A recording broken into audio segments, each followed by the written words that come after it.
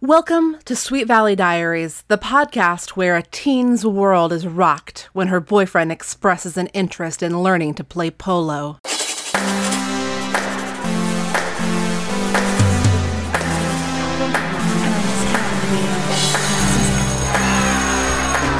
Book number 59, In Love Again. Todd's back, and Elizabeth's got him. So does that make me Miss America? Hello, gladiators. Welcome to Sweet Valley Diaries. I'm your host, Marissa Flaxbart, and I am joined by author and fellow gladiator and reader of this Sweet Valley High novel, Libby Hawker. Hi, Libby. Hello. So glad to be here. This is just a real party for me. So excited. Oh, wonderful. Well, I thank you for taking on this book. We had a few different choices, and I remember that you were excited. You jumped right on In Love Again, the return of Todd Wilkins. Yes, because not only is Todd back like Slim Shady. Do you remember that song? The song has been going through my head. Guess who's back? Guess who's back? Back again. Yeah. Todd is back. Mm-hmm. Tell your friends. Not only that, but I recall this book vividly because Courtney Kane is like my favorite villain from Sweet Valley High. Oh my gosh. So I love her in this book. I was excited to see her back again, but also a little angry because she's just so awful that everything she says or does is just a little bit infuriating. And this book is no exception. She has an exceptional, villain speech. So get excited for that, gladiators. We're definitely going to read Courtney Kane's big villain speech in this book. It's going to be so good. I guess we've already sort of dipped our toes into the big question of, have you read Sweet Valley High novel before? And you have. So this is exciting. We have a couple of Sweet Valley readers in a row. I know that the listeners do enjoy an actual person who remembers the books as a co-host. Here's the weird thing, though. I never read the books as a kid, like when I was younger. I, possibly to my shame and embarrassment, only started reading these books as a middle-aged woman. And now I read them all the time.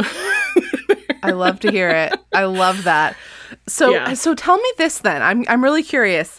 How do you procure them? Do you read the ebooks? Do you find them at the used bookstore? Easier said than done. I just get the ebook versions because they're really short. They're probably 10,000 words long, 15,000, something like that. Yeah. And I live on an island that's about an hour and a half boat ride from the mainland. So they are pretty much, it takes me roughly one boat ride to go through a Sweet Valley High book. So I'll just sit in my car when I'm on the ferry and cruise through one of these books on the way there and back. That origin story really speaks to me because my own sort of fabled history of becoming reinvested in the idea of Sweet Valley, and I guess kind of discovering truly what Sweet Valley High meant for the first time after thinking that I knew what it was, involves me reading book number 10, Wrong Kind of Girl, on a train ride. It was a commute, just like yours. They're good commute books. That's good advice. And I mean, not to be a shill for Amazon, it's the last thing I want to be, but that's just where these books are available. The only place you can find the ebooks. They're $3. Yeah, they're super cheap. So it's quick entertainment. I remembered them. And the reason I got into your podcast, too, is because my sister used to read them all the time when we were kids, and I never touched them, but I remembered her reading them constantly. My sister and I recently went on a COVID-safe vacation together, which was great. We both needed it desperately. And I mentioned, I'm going to be on this podcast. She was like, oh, my God, that's amazing. And she was like, yeah, I did. I used to read those books a lot. She was like, I never actually liked them. And I said, you didn't? You read them all the time. I thought you were into them. She's like, no, I was just fascinated because I had to find out what these crazy bitches were going to do this time. So, even as a kid, Wow. she was like, she knew they were trashy books, but she couldn't stop reading them because they were so crazy. That really kind of rocks my world because I feel like that's how I would describe my passionate interest in the books too. It's definitely why I'm into them now. But it never occurred to me that a child could have that level of sort of ironic enjoyment. But I guess it is. I mean, that's part of the I can't pretend that I don't like the books. I mean, like, yeah. I love them. I really I enjoy reading them. I read them in one sitting. I've been fascinated with them for a long time, but the fascination part is a big part of it, right? It's I am fascinated by what is being presented to us, and then you get sucked in by the soap opera.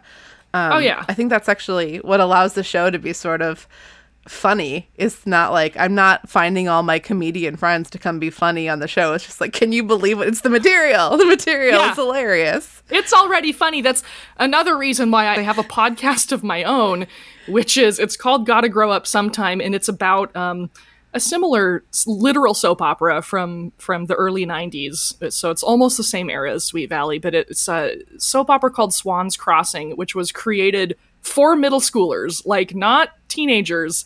Is created for children, and it has all the classic soap opera tropes, and I unironically love this TV show. And my friend Nathan and we just recap every episode, and it is absurd. Like, it's crazy and stupid and ridiculous, and it's, kind of the same thing as Sweet Valley High. It's about rich teenagers trying to destroy each other's lives, and it's just so much fun. So yeah, I'm like, Sweet Valley High and Swan's Crossing are my two jams now. So that's how I'm spending my middle years. Well, a time well spent. I look forward to listening to it. But also what you said about rich kids living their rich kid lives is a perfect transition into In Love Again, when we have the special situation of like the rich kids, like the normal level rich kids, and then we've got the super rich kids, because Love It Academy is back. Gladiators, if you didn't listen to the last episode, you probably should. A lot has happened. Todd, guess who's back again, Todd Wilkins, as you said.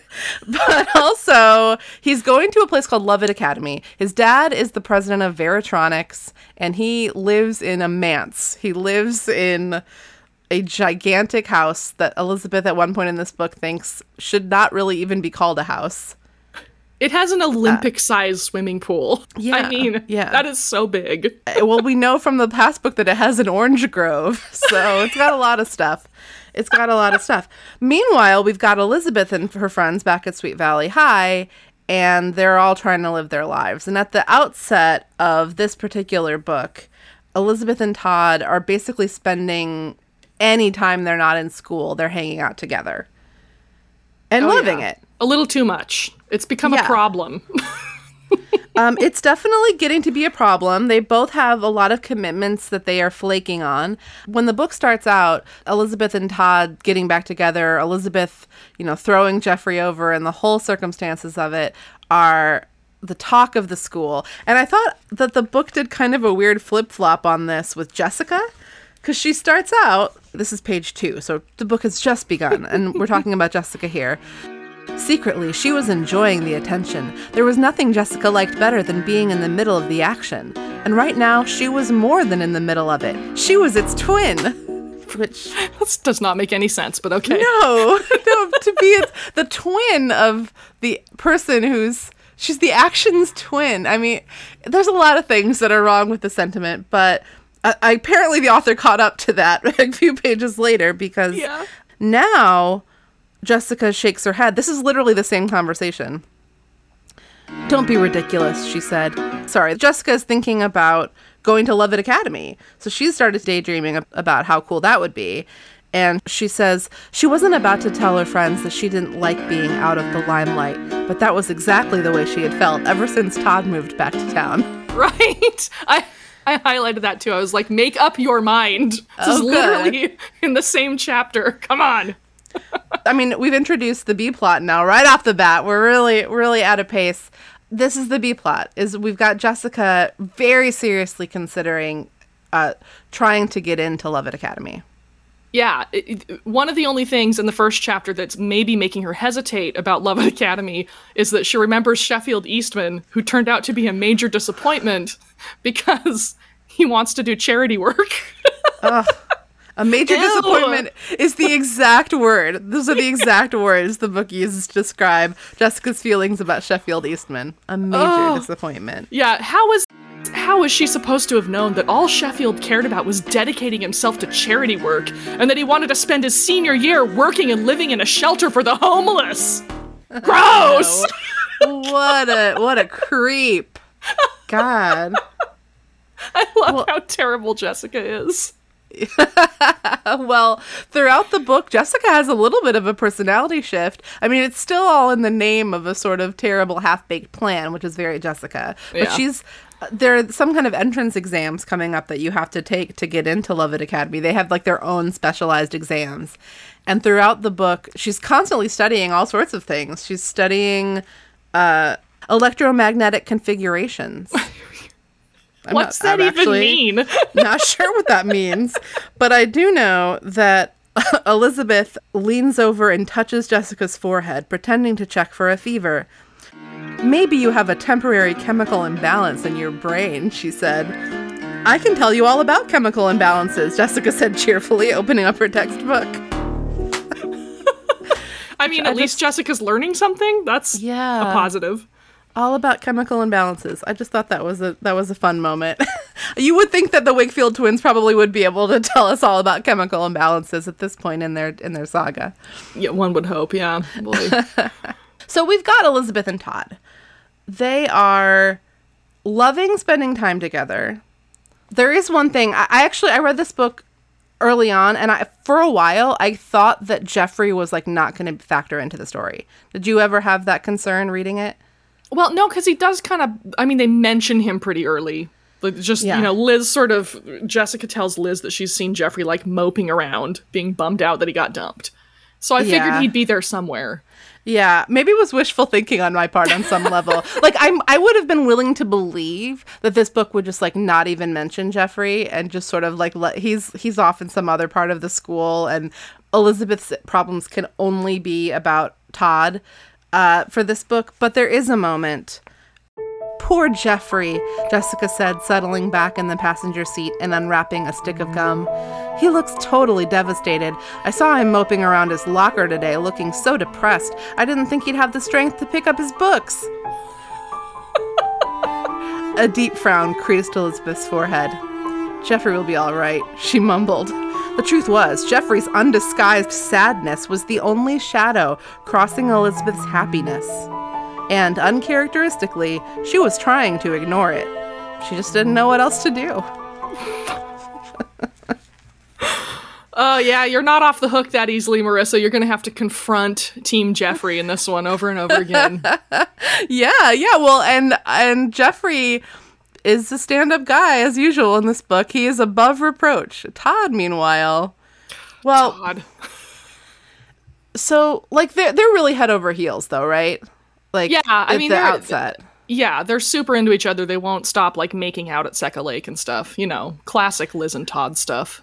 Yeah, it keeps on being like, oh, this is what we should do. We should hang out tomorrow at this place. I've got this big plan. And Elizabeth will think, oh, I already have another plan, but I'd really rather hang out with Todd, so I'll make it work. Yeah. I'll make it work. That I'll make it work energy, honestly, once again, I had to find myself relating on some level to Elizabeth here, even though I hate it. Like, and this is one of those where, like, I relate to you, Elizabeth, and it hurts me how much I relate, because it's that feeling of wanting to do, like, I hate to have a conflict, and, like, really wanting to do everything at once, and, like, figure out a way to make all the things work. So her thing is that she's got this important meeting for the Oracle, which the most important thing in Elizabeth's life, would we say? Hello, it's the Oracle. Well, and how about this eyes and ears bombshell? Oh, I know, right? It's shocking. What's happened is that Penny Ayala, the editor of the Oracle, has set up what she's described as a very important meeting to talk about some problems that she's seen with things that are happening in the Oracle. Elizabeth thinks, like, okay, the meeting will start after school. It'll take Todd an hour to drive from Lovett Academy to Sweet Valley High after school, which, oof, that's a long commute. But she thinks it'll work in our favor because then by the time he gets there, I can leave the meeting and hopefully it'll be over. But this very important meeting is not over as quickly as she's hoping it will be. No, and there's some sketchy news for Liz in it. Yeah. So Penny says, I'm not sure, Penny said, chewing the eraser on the end of her pencil, but I think it may be time to scrap eyes and ears and try something new. What do you think, Liz? I know. Scrap eyes and ears? Borderline, oh my god moment. What's Liz going right? What's Liz going to have on her transcripts for college? She's hung all of her hopes on eyes and ears. Oh my god. Yeah, for some reason. She'll never be a famous journalist now. She didn't get into that boarding school in Switzerland. What's she gonna do? Yeah. Can you imagine? Let's pause for a second to think about Elizabeth's college applications where they're like, submit a writing sample from the newspaper. And she has all of these columns that are like, Enid R. has been seen lately with Hugh G. of Big Mesa HS. And it's just like there's nothing journalistic about it or really that interesting to anybody that doesn't know who these kids are. Yeah. But, I mean, to Elizabeth's credit, she is like, I like the idea of starting a new project. Like, she's into it. She's ready to scrap eyes and ears, too. Yeah, I don't blame her. Eyes and ears sounds boring. Yeah, right? Especially because it seems like a waste of Elizabeth for her to be doing that to the newspaper. It does a little bit. Yeah, it does. And somebody had floated the idea of an advice column. That seems like something Elizabeth could really sink her little teeth into.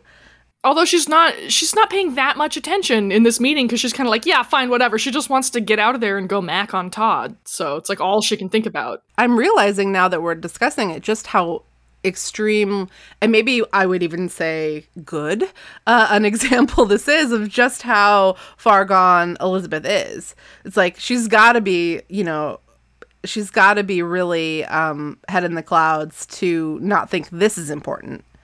I just think she's got to take a cold shower. Like she can't focus on anything except Todd. So definitely horned up. And Todd, meanwhile, has really the same thing going. Like the only thing he really cares about at Lovett right now is basketball, and he's about to get kicked off the basketball team because he's missed 3 practices.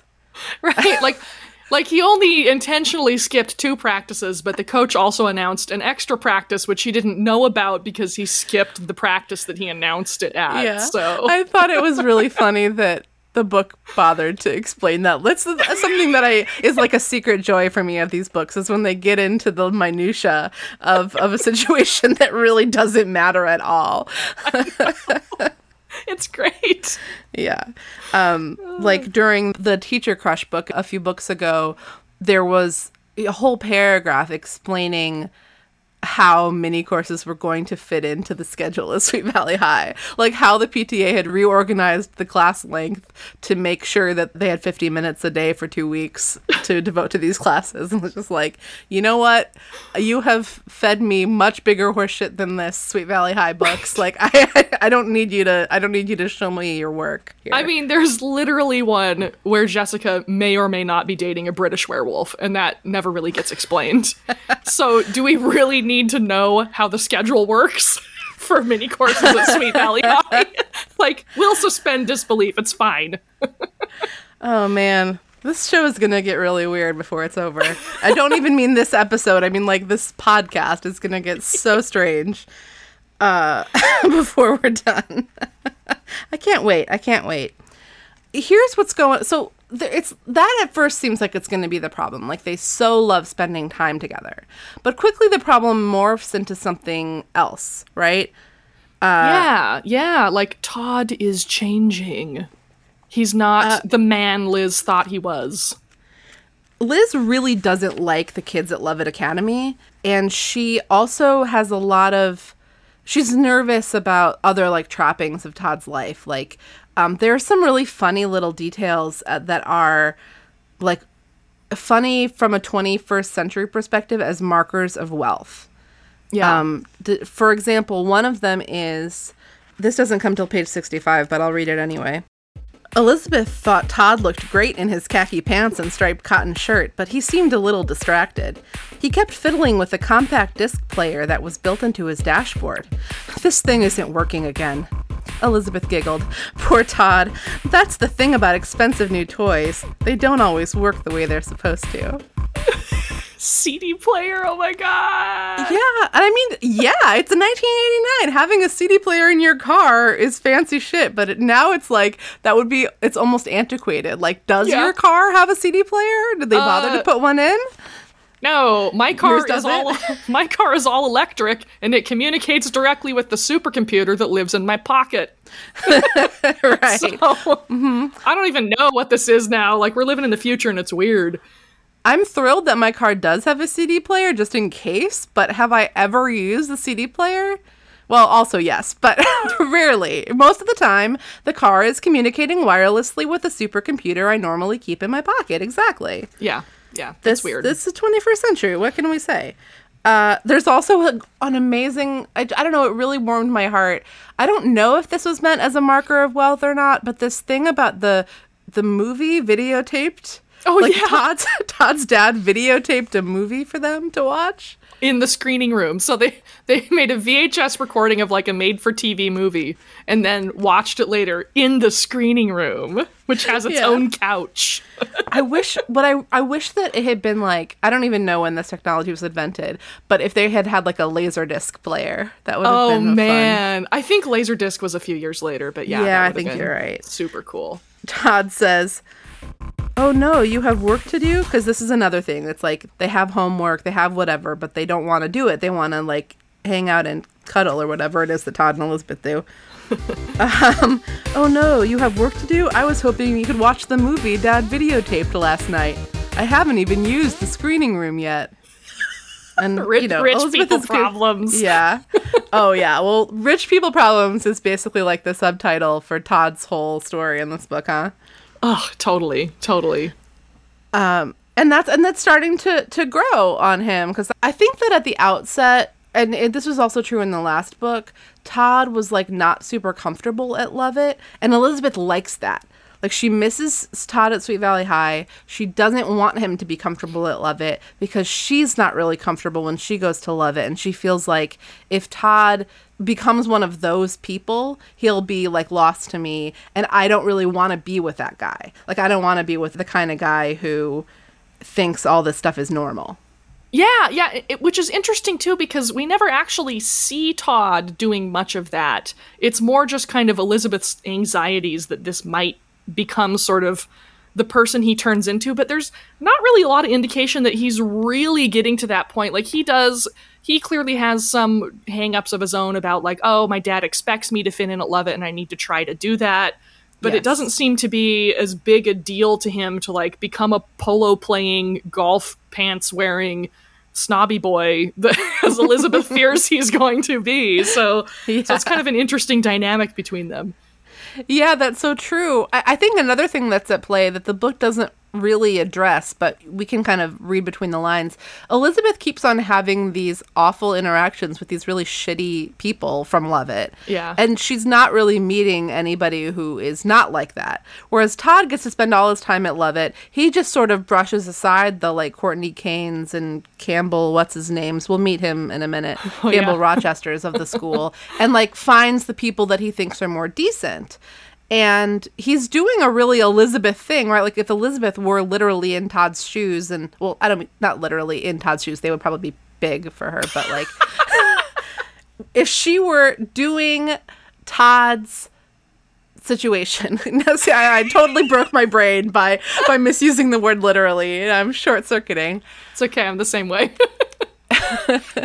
If Elizabeth were forced to go to Lovett Academy, she would do the same thing Todd's doing. She would find people that she could relate to and get along with, and she'd be like, you know what, these people are great.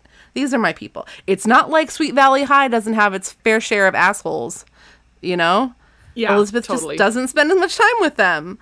Yeah. There's one point where she complains about how all the girls from Lovett, all they ever talk about is money and clothes. And it's like, have you met your sister and your sister's friends? It's like literally what they do all the time. Your sister, who is actually right now planning to switch schools just so she can go to the school where the rich boys go. Right. And be one of the fancy people. Like, that's what she wants. Liz is so clueless sometimes. Like, she just doesn't see all that's going on around her. Come on, Liz. Well, Elizabeth and all of Jessica's friends really have no patience for this plot of Jessica's to try to get into Lovett Academy. They're all just, like, rolling their eyes so hard about the whole thing. As they probably should be. Yeah, totally. Everyone sees it as a joke except for Jessica, right? Everybody's like, okay, Jessica, you're going to go to love it. Gotcha. Yeah. Yeah, it is kind of funny to be like, all right, yeah. We've read this book before. Yeah. So just to give the gladiators a sense of what a typical day at Lovett Academy might be like, and like gird your loins for this one because it goes some surprising places. Here is Todd talking about how Lovett went with a hint of sarcasm, I think, but he's starting to try to fit in there, right? Yeah, a little bit. It was a typical day at Lovett. We had junior seminars first thing this morning, then a special interdisciplinary course on ancient Greece. All that was great, but lunch hour, he rolled his eyes. Some of these kids are really amazing. Today, Tim Sollers told us that he's been invited to dinner at Michael Jackson's house. So then a bunch of kids started competing, dropping names, you know? He shrugged. Some of the kids are nice, but some of them are hard to be around. I really miss Sweet Valley High. Oh my God. First of all, run, Tim Sollers, run. That did not hold up well. Yep. I mean, is that the main reason that I read this passage? Yes, it is. But, you know, you get a sense, you know, I think this is what Elizabeth wants Todd to be like, oh, those kids. Yeah, for sure. Yeah. Elizabeth goes at one point to meet Todd at school, and Courtney Kane, we already know from a conversation she said earlier with someone named Dominique Roy. Yes. Dominique Roy. I love Dominique Roy. So, do you remember this like exchange with Courtney at the school where she's like walking by and she comes over to invite them to the party or to invite Todd? Yeah, where Liz shows up at his school and and Courtney shows up and like walks over and is like, "Hey, I want to invite you to this party." Our friends over at the Babysitters Club podcast have a burn of the week, and if I were doing that segment, which I'm totally not doing because that's their segment, this would definitely be the one. Courtney says to Elizabeth, well, what are you doing in this part of the world, Elizabeth? What a sweet little outfit, she added. I didn't know you could find skirts that length anymore. Right? She disses her because her skirt is too long. Yeah. The book, by the way, doesn't actually explain like what length Elizabeth's skirt is, but yeah, I drew the same conclusion. Elizabeth's skirt is too long. Oh, it's so good. It's so good. She's like, "Ooh, you look frumpy. That's cute." Yeah. So Courtney both like hates Todd, but like also wants to get with him. Yeah, like she's still kind of stinging over the rejection from the last book where Jeffrey French bungled her nefarious plot to break up Todd and Liz or whatever was going on in that gazebo beyond the orange grove. There's a book title for you for the future. The Gazebo Beyond the Orange Grove. I'm putting that in my list. But but in this book, her ire kind of shifts over the course of the book to Liz, where it becomes more like, yeah, she hates Todd for rejecting her, but she really hates Liz. Like, she's going to crush Liz physically if she must. Yeah, and I think in addition to that, she continues trying to, like, win over Todd just to, like, prove that she can, maybe. Like I get everything I want, and this will be no exception. Oh yeah, there's this great moment that I have to read, if I may. Please. It made Courtney furious to remember the whole absurd incident. "Todd Wilkins is a jerk," she seethed. "I can't believe I ever paid him the slightest bit of attention." Dominique wasn't used to disagreeing with anything Courtney said. No one at Lovett Academy was. Courtney almost always got her way. "I can't believe he'd rather be with that girl than you," Dominique said loyally. Courtney glared at her. "Just put it this way, Dominique. Todd Wilkins is enemy number 1 on my list," she gritted her teeth, "and Elizabeth Wakefield is a close second. I can't wait to figure out some way to get revenge on them both." She's so evil. She needs a cape to twirl around in, you know? Yeah, but you said it. Todd Wilkins is enemy number 1. And then by the end of the book, she's like, "Hey, Todd, like, let's," you know, throughout the book, she's really flirting with them. She invites them both, or actually, she invites Todd to a big country club party that her father's throwing. And Todd is like, "Can I bring a date?" And she is really, really rude about it, but eventually relents and says that Elizabeth can come. We can talk about the party in a second, but you've set up this idea that she's going to get her revenge.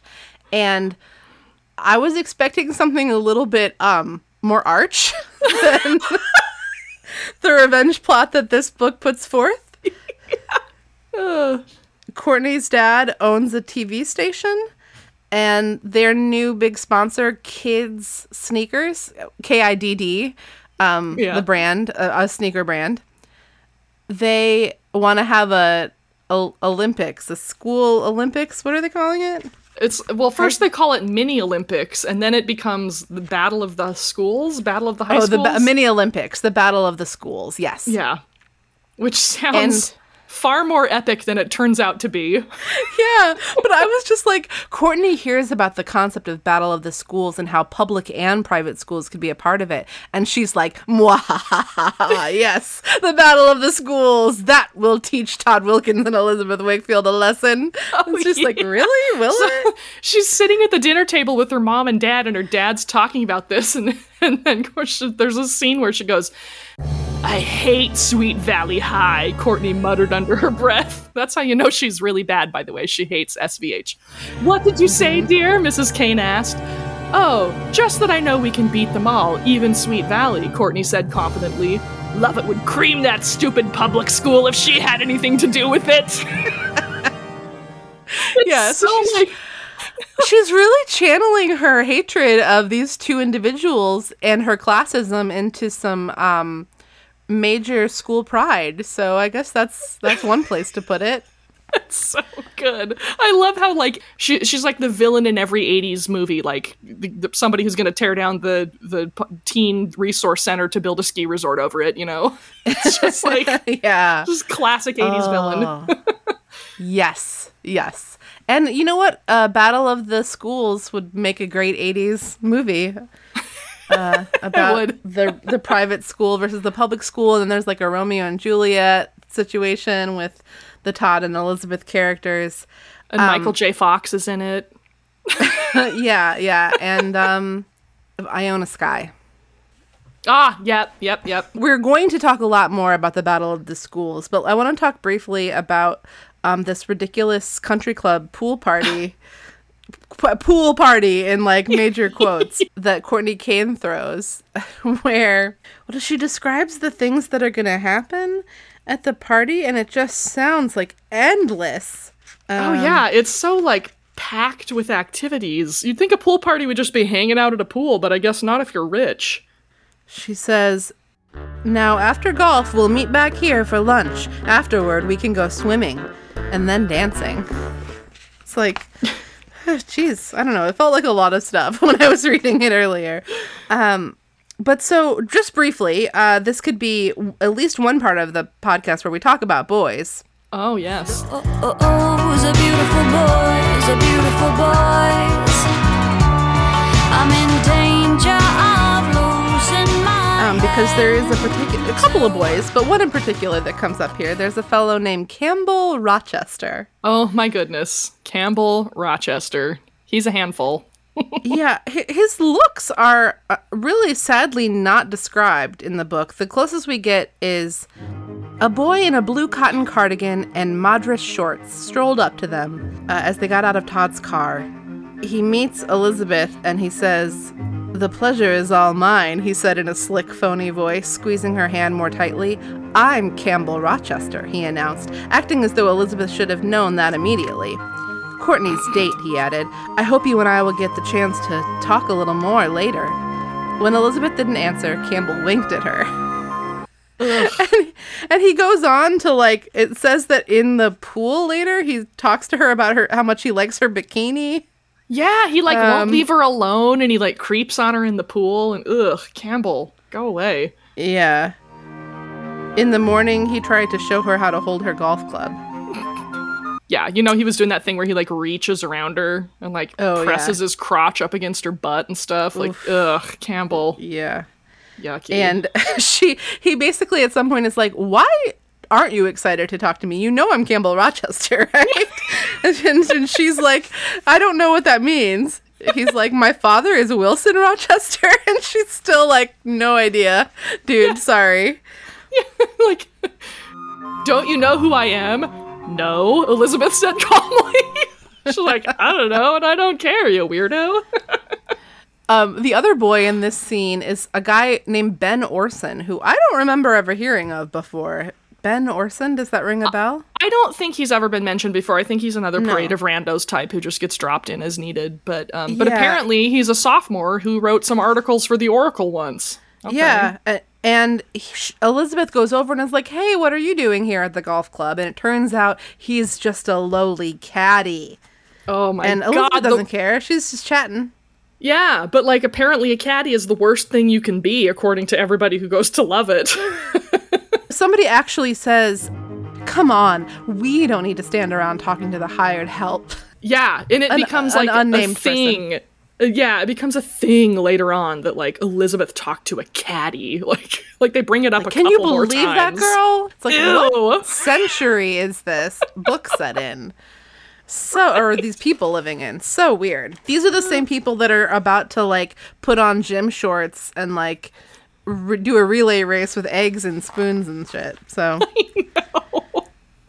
The last boy I just want to mention real quick is a competitor in that self-same egg race. It's a part of a relay race that will be a very important element of the show. Amy Sutton has eyes for Ken Matthews in this book.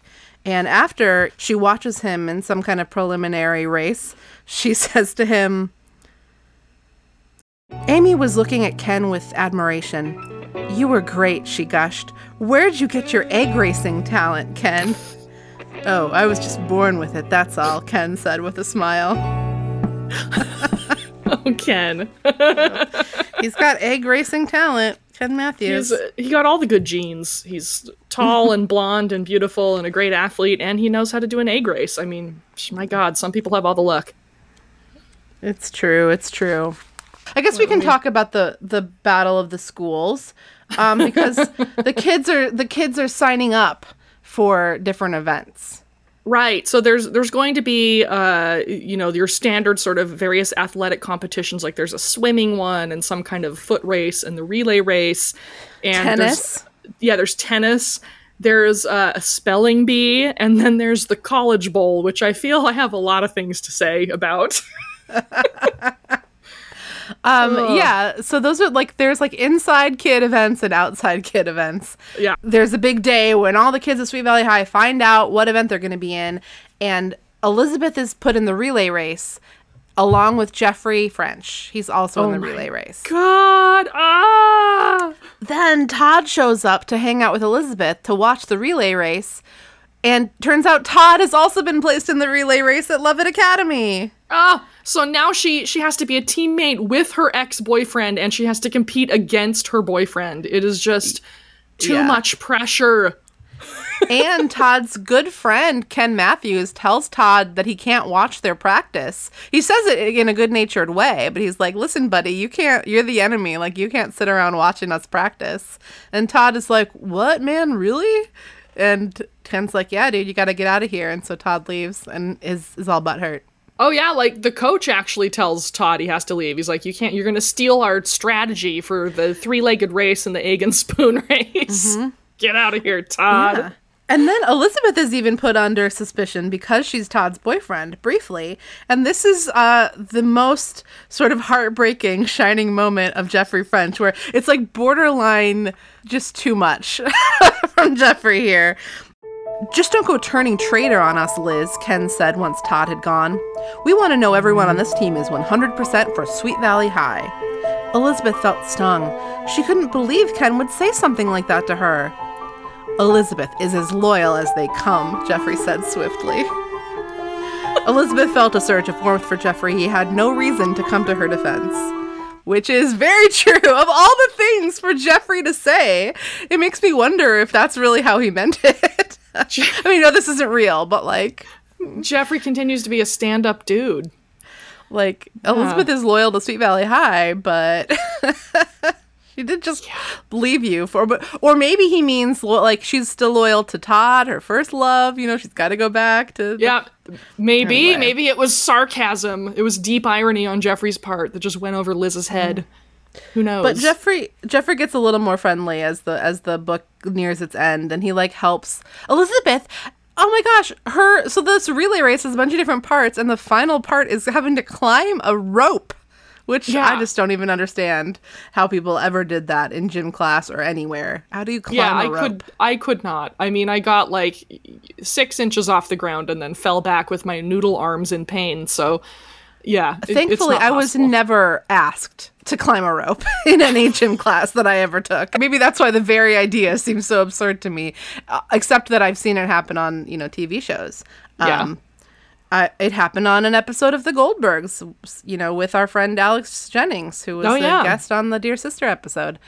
But Todd, of course, is also tasked with the rope climb for his team. So it's really getting juicy here. It's really deep into it. It's intense. The drama. It's intense. And then the drama ups even more because the very next freaking scene, they're talking about how they both have to, do this relay event, and Todd asks Liz basically if she will step down from her role in it and just cheer for him so there's no conflict between them.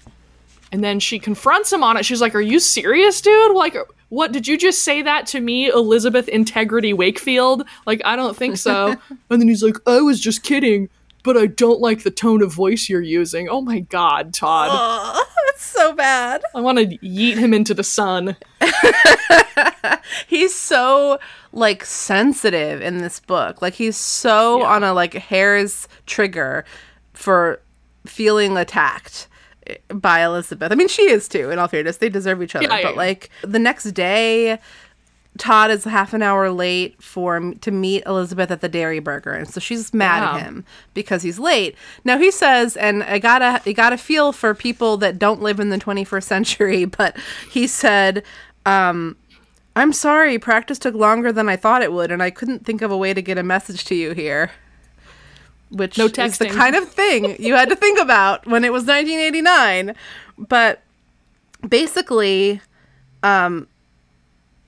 Elizabeth is sort of weirded out when Todd starts talking about how he might try to learn how to play polo, and that he met some important people, and she gets kind of short with him, and he just dishes it right back to her, and they start having a fight. And so here's one part of the fight that stood out to me. "Don't you realize how important it is to my family that I'm there?" This is Todd talking about Lovett Academy. "It would kill my dad if I didn't fit in and make friends."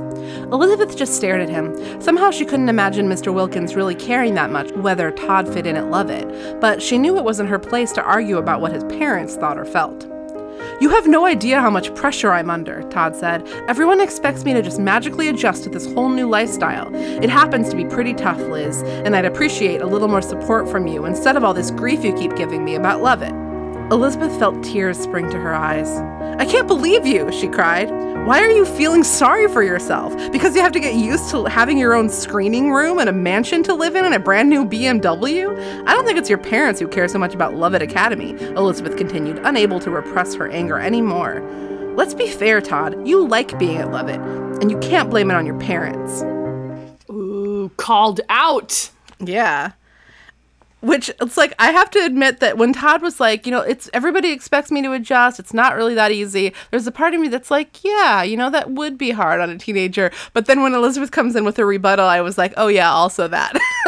Like, shut up. Yeah. Solid point, Liz. So, Todd gets mad and breaks up with her right there in the Dairy Burger in front of everyone. Yeah. It's shocking. Yeah, and Elizabeth doesn't even tell anybody about it, except for Enid, I guess. But she doesn't tell Jessica about it until the next day, when Jessica says, "So you blew it. Can't you just go back to Jeffrey and tell him you made a big mistake?" Elizabeth burst into tears. "Whoops." Jessica patted her on the shoulder again. "I guess I said the wrong thing, huh?" Classic Jess. Yeah. Elizabeth doesn't want to go back to Jeffrey. She wants Todd. She loves Todd. Yes. Yeah. She wanted to go back to Jeffrey. Her problems would be solved. She could just date a boy who goes to her actual school and is nice. A boy who's nicer than Todd. So I guess Todd must be. Book, yeah. He must be real good with those private times at Seca Lake or something, because dang, she's like not letting up on this. So there's a really great Courtney moment shortly after this scene where she's watching them practice for the relay races. She walks out to watch everything, and she goes, Courtney Kane hated the whole idea of relay races. She thought they were stupid, and she couldn't stand wearing boring old gray gym shorts. She was glad she wasn't competing in the Battle of the Schools. It was so much classier, she thought, to be a spectator than it was to run around carrying an egg on a spoon. That afternoon, she'd come out to watch the team practice and was sitting on her jacket on the grass so she wouldn't get grass stains on her new silk pants. What? Who wears silk pants, especially as a teenager in a high school? It was just, she spends a lot of her thoughts, like at least the thoughts that we get to see from Courtney are pretty much all her like justifying terrible takes. I love like, this is why what I think is right, and I'm gonna think really hard about how much I am right about my opinion about this controversial issue that actually doesn't really matter. It's so good. And she, so there's like two steps to this whole Battle of the Schools thing. There's the preliminary one where there's 10 different schools. There's Palisades High, there's Big Mesa, there's Sweet Valley High, of course. Their athletics are great. They didn't really mention... I didn't mention Whitehead Academy, which is another school that has been dropped before, another private school. But presumably there's some other private schools that were a part of this in addition to all those public schools. Sure. But it doesn't matter. Yeah. Because we all knew from the get-go, this is going to come down to Lovett Academy versus Sweet Valley High. It was going to come down to Elizabeth versus Todd in this rope climbing race. Of course. And sure enough, that's what happens. So come Saturday, like on the weekend, they're going to do this like final round of this battle. And kids from the winning school get to be in a sneaker commercial. Yeah. That's their prize. Plus prestige. The real prize is knowing that your school is the best, as is mentioned several different times throughout this book. Mr. Kane is the first one who brings that up, Courtney's dad. And Courtney really seems to take it to heart. She's like, I do want to know that my school's the best.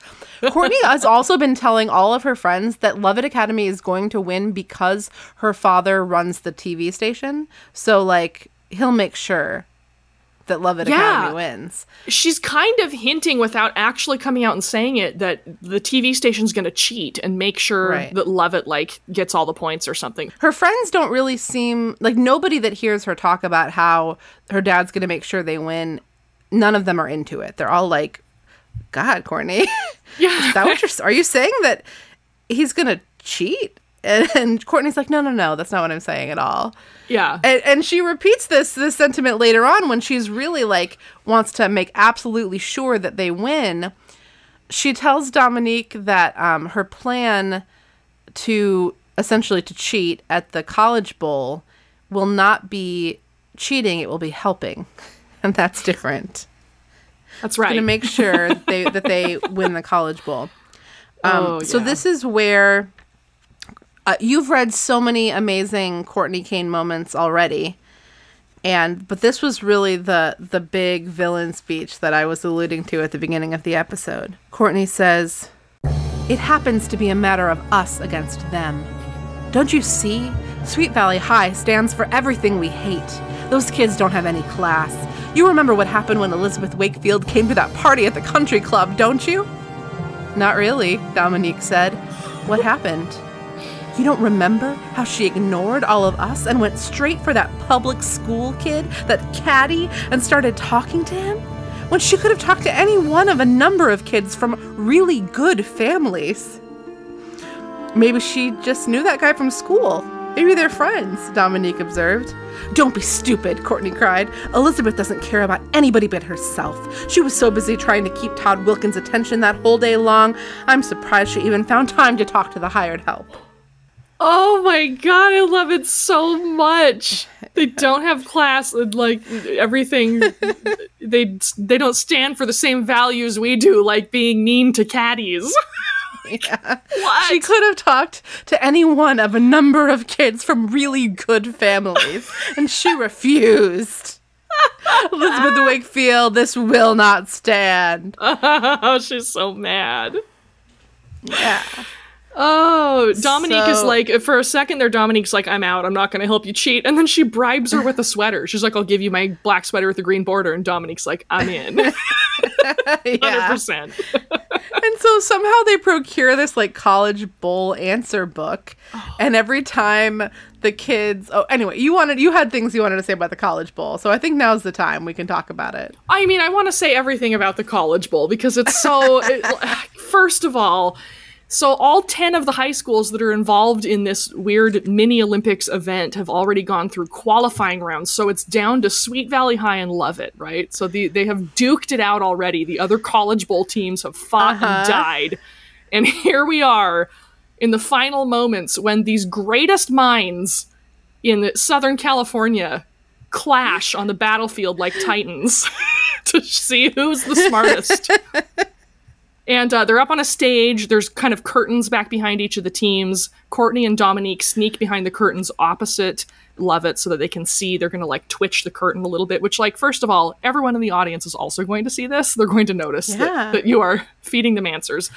But the guy's like reading the questions out, and then Dominique and Courtney like look through their cheat book and find the right answers and twitch the curtain appropriately because these are true or false questions. First of all, that's the first problem I have with this, that it's literally like true or false, yada yada. And also the questions are the easiest shit I've ever heard in my life. Let's see. Keeping in mind that high school students, while they may not be smarter than people who have lived as long as you and I have, however long that might be, they have been given the like factoids much more recently, right? Yeah. So like they have been studying electromagnetics at Lovett Academy, and yet when the question is true or false, water boils at 212 degrees centigrade. That's a question that happens in this game. And the girl who's going to answer it thinks about it literally for a minute. 60 seconds elapse while she thinks about this. Some other bangers from these questions are: the highest mountain in the world is Mount Kilimanjaro in East Africa, true or false? Okay, so that's one of them. The name of the man who made these words famous: one small step for man, one giant leap for mankind. It was Neil Armstrong, true or false? Let's see. And yeah, where's the keeping in mind that had just happened like 25 years earlier. I guess that doesn't really matter, but still though. Never. Bradley, rock and roll singer Bob Dylan's real name is Robert Zimmerman. True or false? Which is true. And then he goes on to ask, this is for the entire Lovett team. One of Mr. Dylan's hit songs claims that the answer is blowing in the wind. True or false? And they're back there behind this curtain, frantically looking up the answers to these questions and like twitching the curtain around. Like it is so ridiculous. And also, especially since Jessica's whole B plot is that she has to study for these incredibly rigorous entrance exams to get into Lovett. But this is the kind of question that will stump a Lovett kid. So I don't know. I have certain feelings about the College Bowl. Yeah, it's like supposedly Lovett Academy. Jessica goes on a tour earlier in the book, and she learns that they really pride themselves on their excellent college placements for their graduates. And here, this is the College Bowl, and they've been able to choose from everybody on their whole school to send to this quiz bowl match. And they're really struggling. I don't know who this Allison character is. There are smarter kids on the team. Sheffield Eastman is on the team, and he doesn't have to wait for the signals. I think maybe Allison might be the only person on the team that actually knows about this. So maybe she was the weak link. I don't know. We could piece it all together. But Jessica's B plot is tied back into this too, because Jessica is in the audience, and she seems to be the only person in the audience who is noticing the curtains being rattled rhythmically. Yeah, she's sitting there with Lila, and Lila says, these questions are a lot harder than I thought they would be. Really, Lila? Wow. But yeah, she's sitting there. An indictment of the American education system.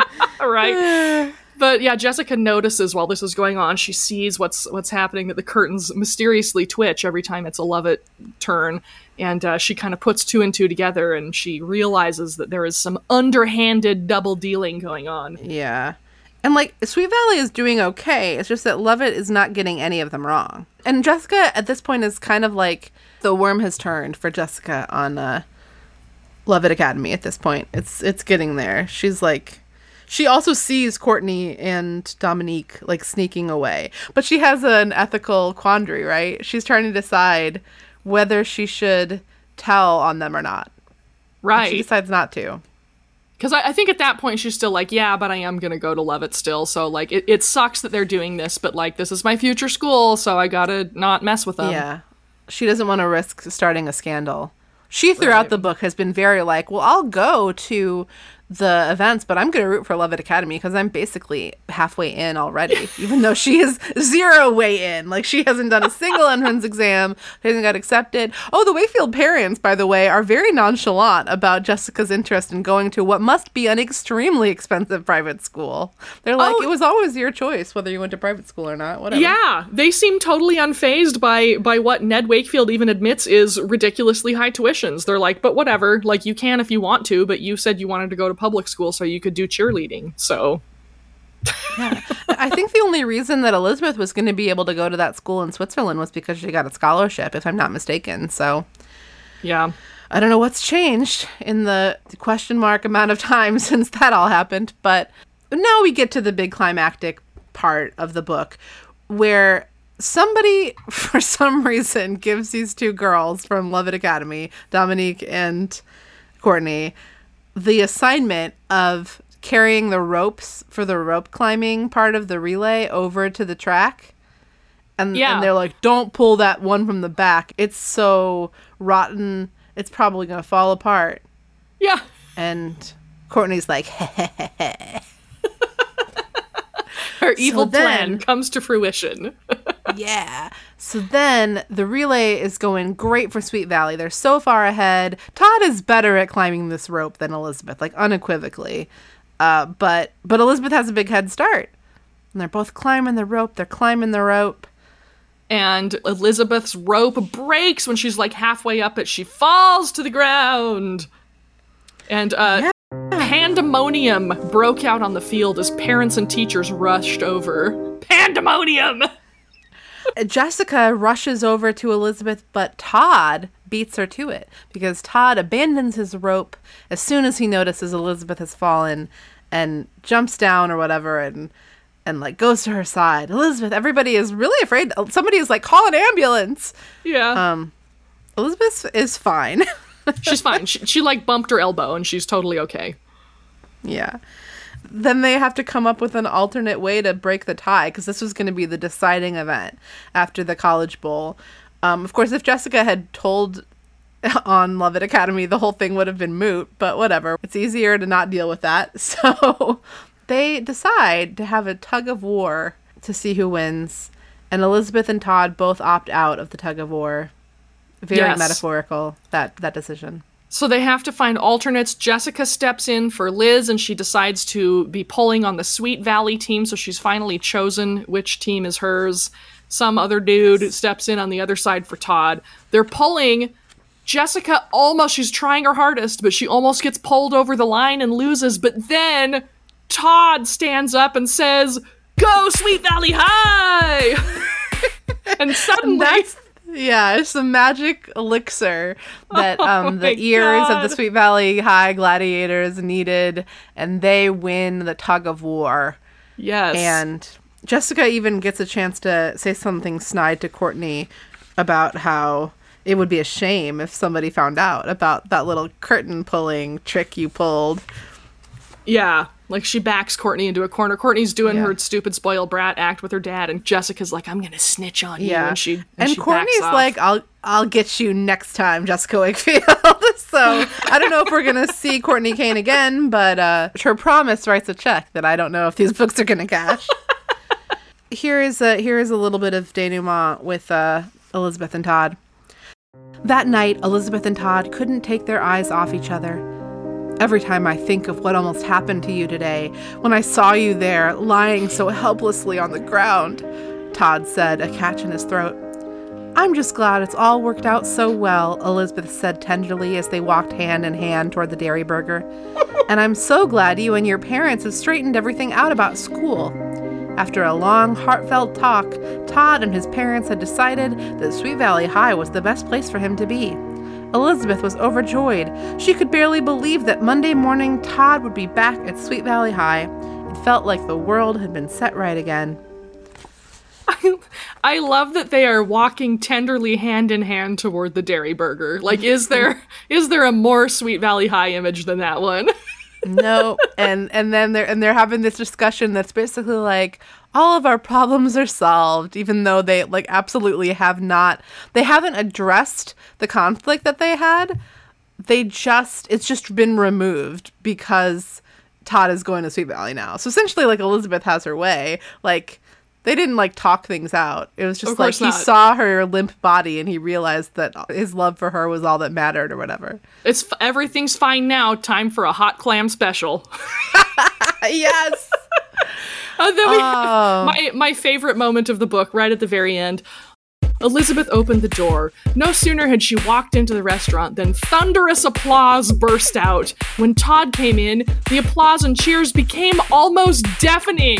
Yay, Todd and Liz! Like, that's in quotes. Everyone is yelling, yay, Todd and Liz. Of course. So sweet. What a place, this Sweet Valley High. Oh my gosh. Well, I'm glad that's over. Well, the next book is going to be about Ken. Yeah, so, Ken and Amy in this one. It's a surprisingly touching one. That'll be fun. It'll be our season finale for season 6 of Sweet Valley Diaries. Well, before we close up shop here and tease that next book more explicitly, maybe we should talk about the cover. Oh my gosh, yes! Look at this cover. Oh, they're so let me pull beautiful. Mine up here. Come on, you. I will say that. Looking at this cover, it's just like, oh yeah, that's why I was Team Todd. He's just so handsome. I'm just shallow like that. He's so handsome. Yeah. He looks a little different. His hair is lighter than it was before, but that could also just be this book being old. The book describes him as having curly hair, which he has never had before, I don't think. Yeah, it's not really curly on this cover. You might maybe convince me that it could be wavy. Potentially. Definitely wavy. I can picture him having spent a lot of time with like some mousse in the bathroom and like a hairdryer, getting his hair to look like it's just like that naturally. Like, oh yeah, it has a natural volume. Yeah, it's very high. Sure. It is. It's standing tall and proud. They are standing together. It looks like every honeymoon picture I've ever seen from every Mormon couple that just recently got sealed in the temple. Oh my goodness. I can say that because I used to be a Mormon.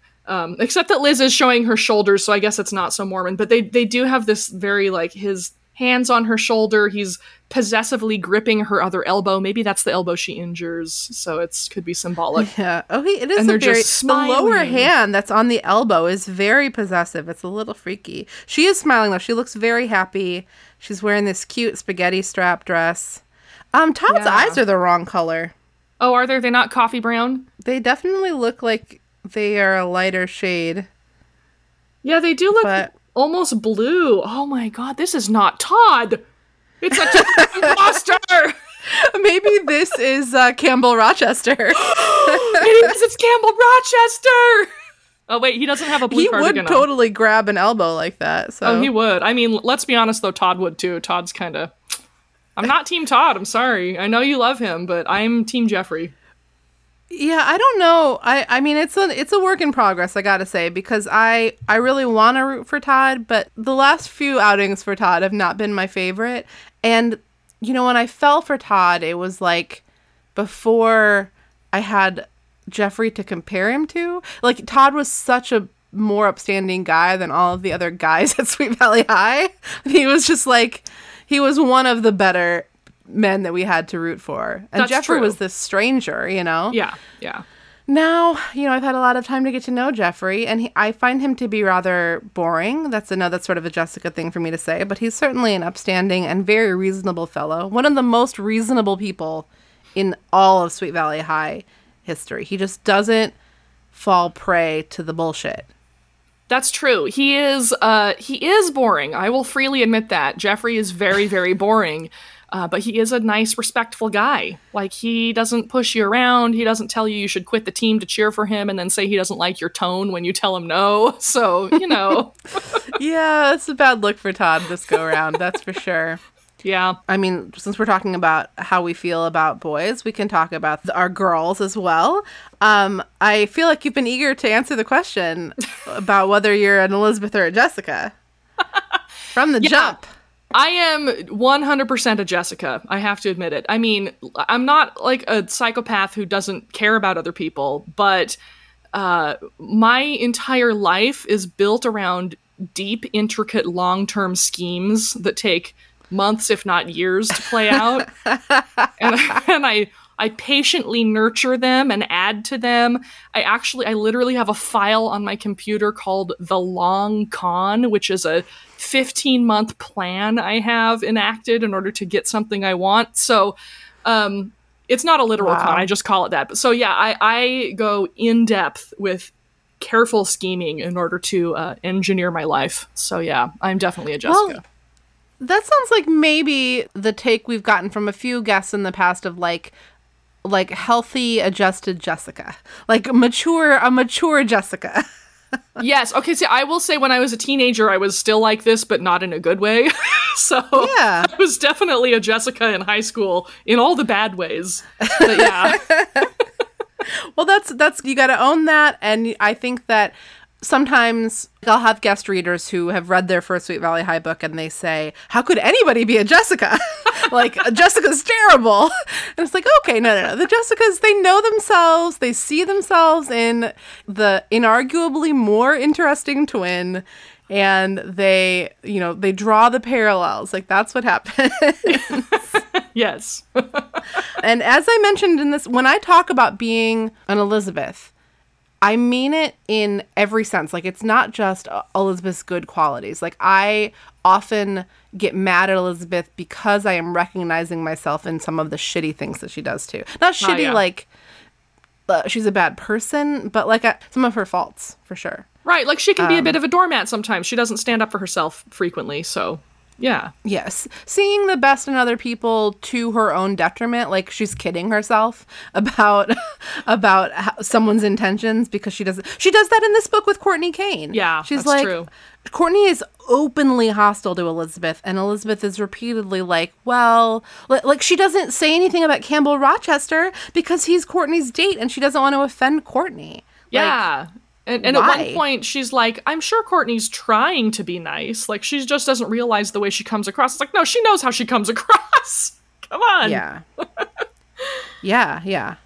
Sometimes it's like, I don't even know if Elizabeth believes what she's saying, but I guess maybe I relate to that too. Well, this has been such a pleasure, and we're going to talk more in our extra drama episode next week. But for now, maybe we can tease book number 60. Oh, yeah. Oh, here we go. I'm going to rewind a little bit.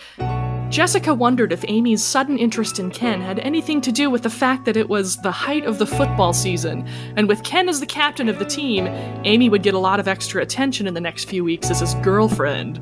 Of course, it was probably just that Ken was one of the best-looking guys at school.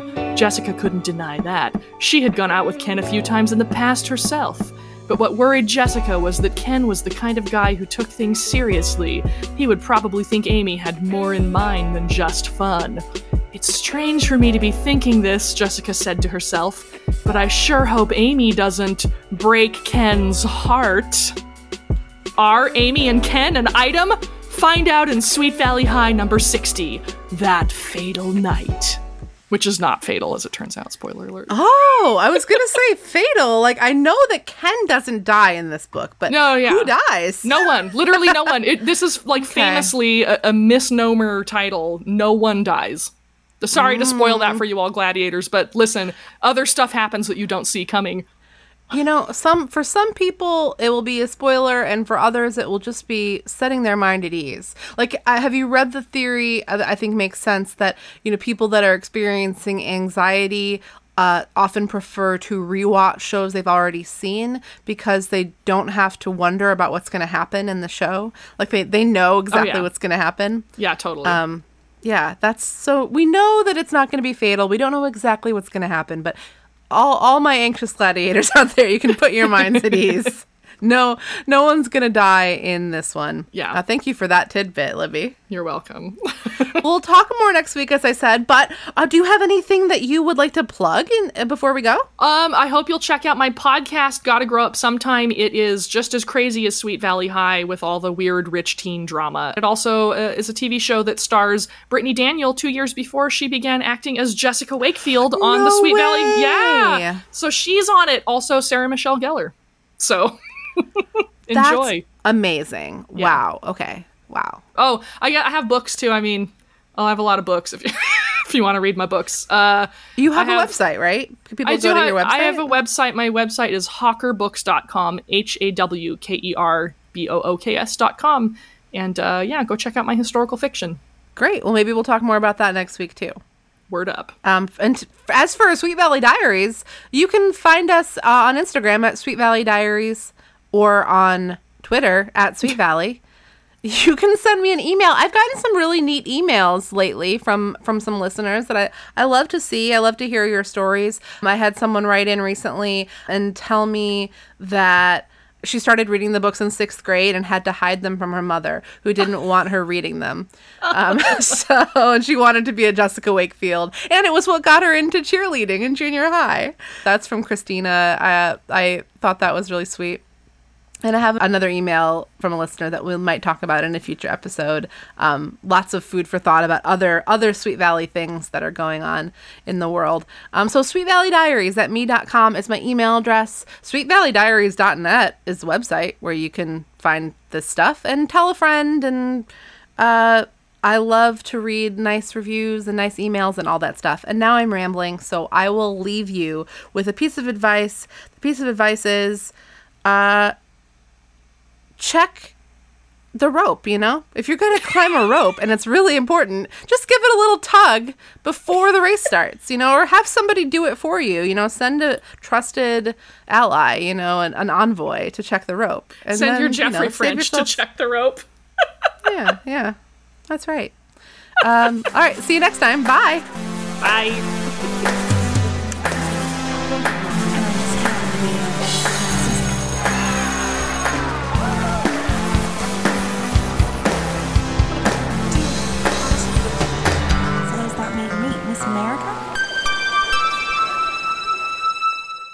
You have a cello back there. Do you play cello? I do. I was really good when I was in high school, and now I am just sort of capable. I can do it, but I'm not very good at it. Yeah, I'm just sort of vaguely capable with woodwinds these days. I haven't actually tried for a long time, but yeah. Yeah, I've gotten this thing out a few times, especially during the last year, and it's fun. I'm better with all kinds of musical things. I'm better in an ensemble than I am as a soloist. Yeah, for sure. Me too. So we were talking about Courtney Kane.